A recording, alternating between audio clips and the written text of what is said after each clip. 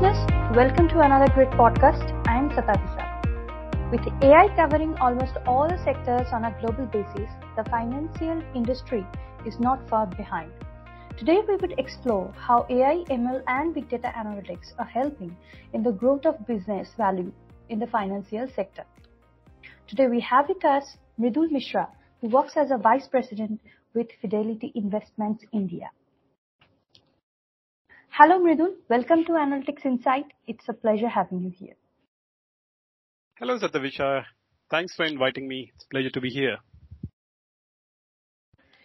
Thank you. Now, I'm really interested to know about your personal journey in leading the data science team at Fidelity. Absolutely. So my journey in Fidelity started around 10 years back where I joined one of the enterprise technology groups. I started leading the data science team around 5 years back, but my journey on the whole data science area started from college.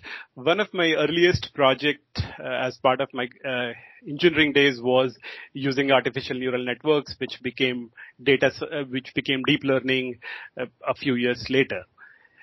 In this journey at Fidelity, I have also looked at different trends which has come in terms of how AI will impact our life. We have been able to solve multiple of these problems in Fidelity. We have been able to look at customer support. We have been able to look at how AI is impacting in terms of picking the stocks. Overall in this journey, I have had some great learnings about where AI can help. And maybe I will just go ahead and talk about what have been my learning in this journey also. So overall, AI has been delivering a lot of value to enterprises as well as to the general public. And most of us in our daily life uses some kind of AI in our mobile apps, whether it is the photos which are recognizing faces, whether it is Google Maps or searches or the voice assistant which we have at home. But at the same time, a lot of news also comes about how something like AlphaGo is playing the game better than human, or AlphaCode is automating the code, or protein folding has been done. So there is a lot of great progress which has been made in AI over the last many years now. And it has become kind of part of our day-to-day job, which is impacting our daily life. Having said that, because I've been in the industry long enough, I have also seen the kind of hype which was there around it. I was there when the deep learning was coined by Jeff Hinton in around 10 years back in 2012. And I still remember how some of these things, especially in the healthcare industry, were supposed to be transformed completely. And the expectation was that healthcare will be completely driven by AI systems of certain companies. Autonomous cars will be here, not so easily in Bangalore traffic, but at least in more structured roads.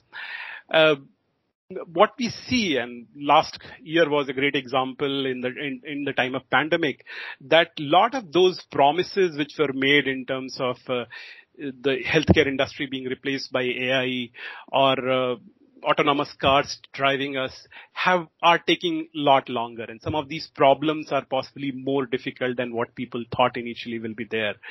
I specifically was looking at one of the surveys which was done by McKinsey around impact which organizations are seeing with AI. It's low single digit adoption in terms of revenue increase is what they're saying. So overall, there has been great progress made from AI. They are impacting our day-to-day life, but somewhere the marketing of it has gone little ahead of the promise which it delivered. In a lot of ways, AI is still working like AI training is working like training the dog type of stage.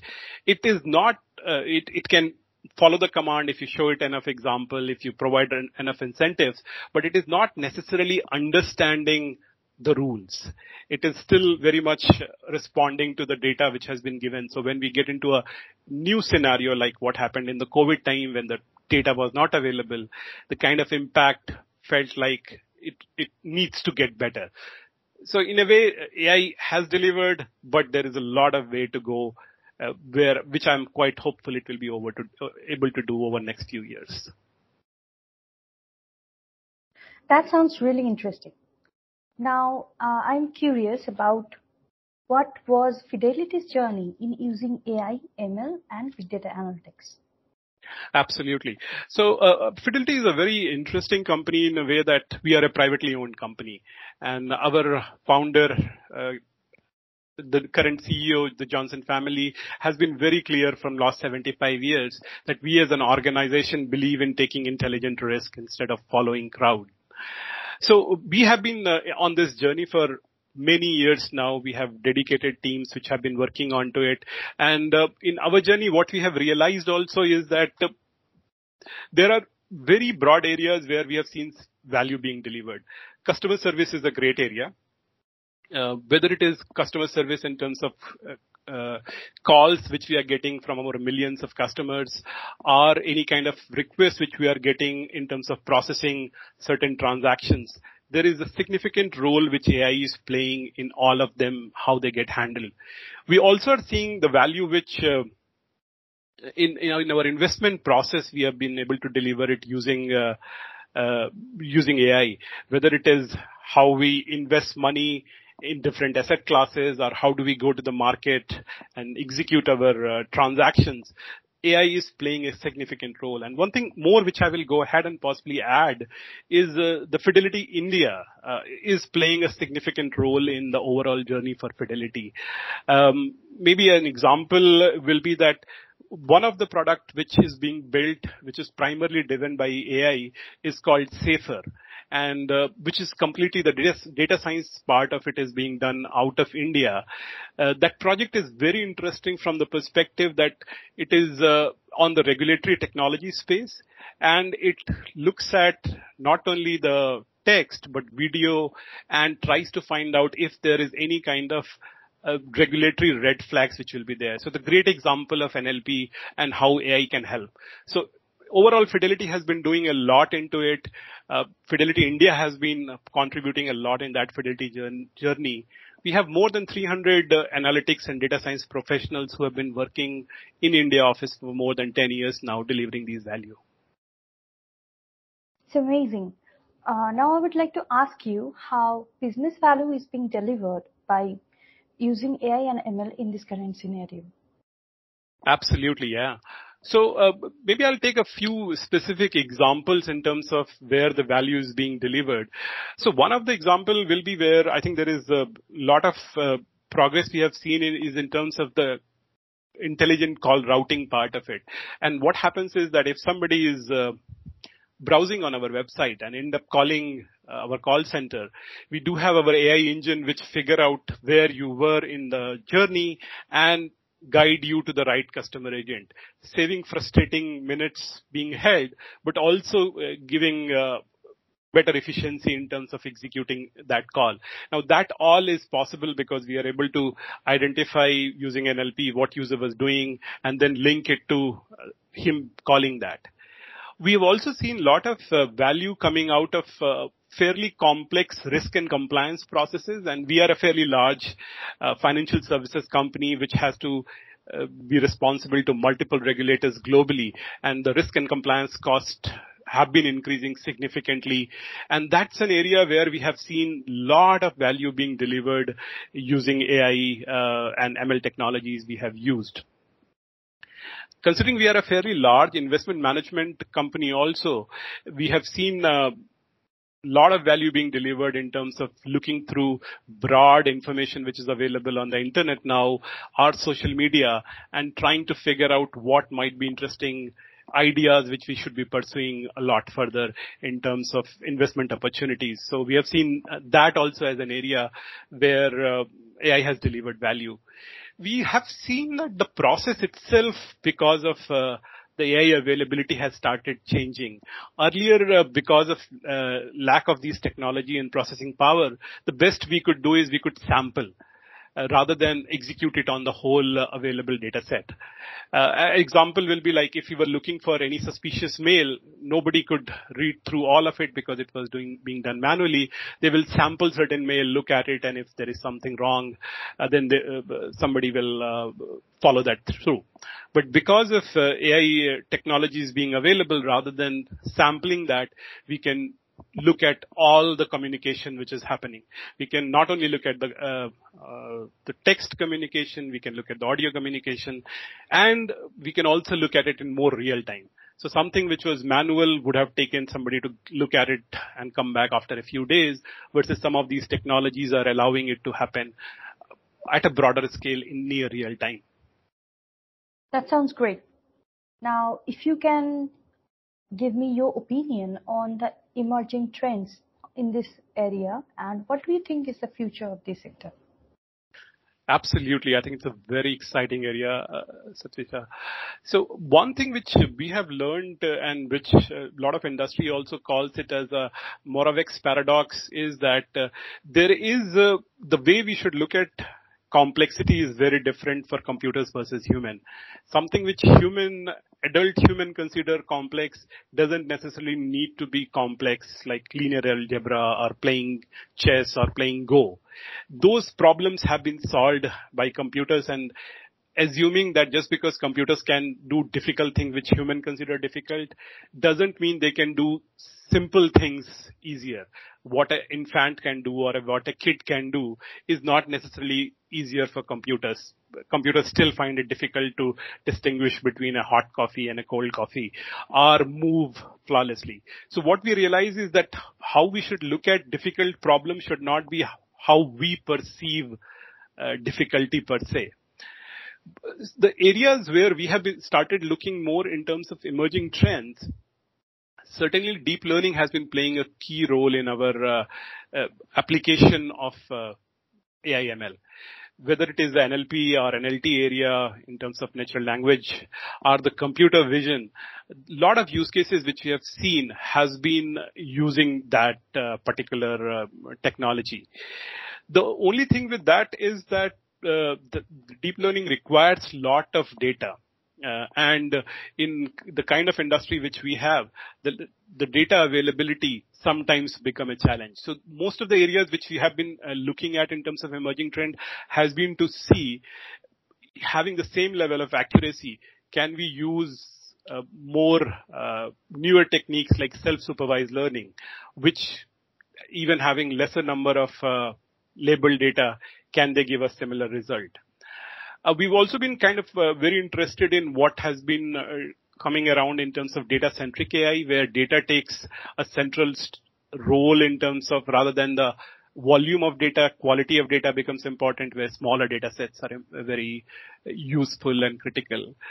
Couple of specific technologies which we have been interested and have been looking at it very closely in terms of how they can either start impacting our processes now or in near future is around the reinforcement learning and the graph machine learning part of it.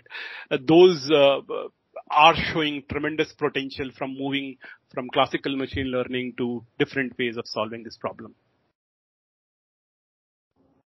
That sounds really interesting. Thank you for explaining it so well. Now, I would like to ask you, what are some of the challenges that you have faced in this industry and how you have handled it? Yeah, that's a great question again, Satavisa. So I think one of the biggest challenge which we've faced has been around the data availability. Because this whole paradigm works on good quality, large data availability. A lot of times just making sure the data is clean, it is available at one point has been the starting point for these projects. The key learning which we had and something which we have figured out now is to have an enterprise data platform, and there is a model ready data stores which are available, which allows us to kind of create a platform view, which allows us to use these raw information to create these models pretty quickly.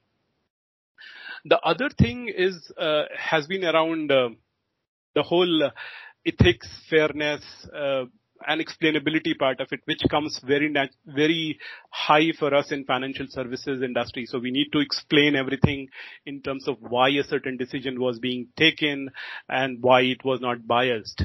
So we have defined a lot of tools, processes, and people whose job is to start looking at those angles very early in the life cycle of a model development, and even before they go into production, how to make sure that all the models which we are putting are fair, not biased, and following certain ethics standards.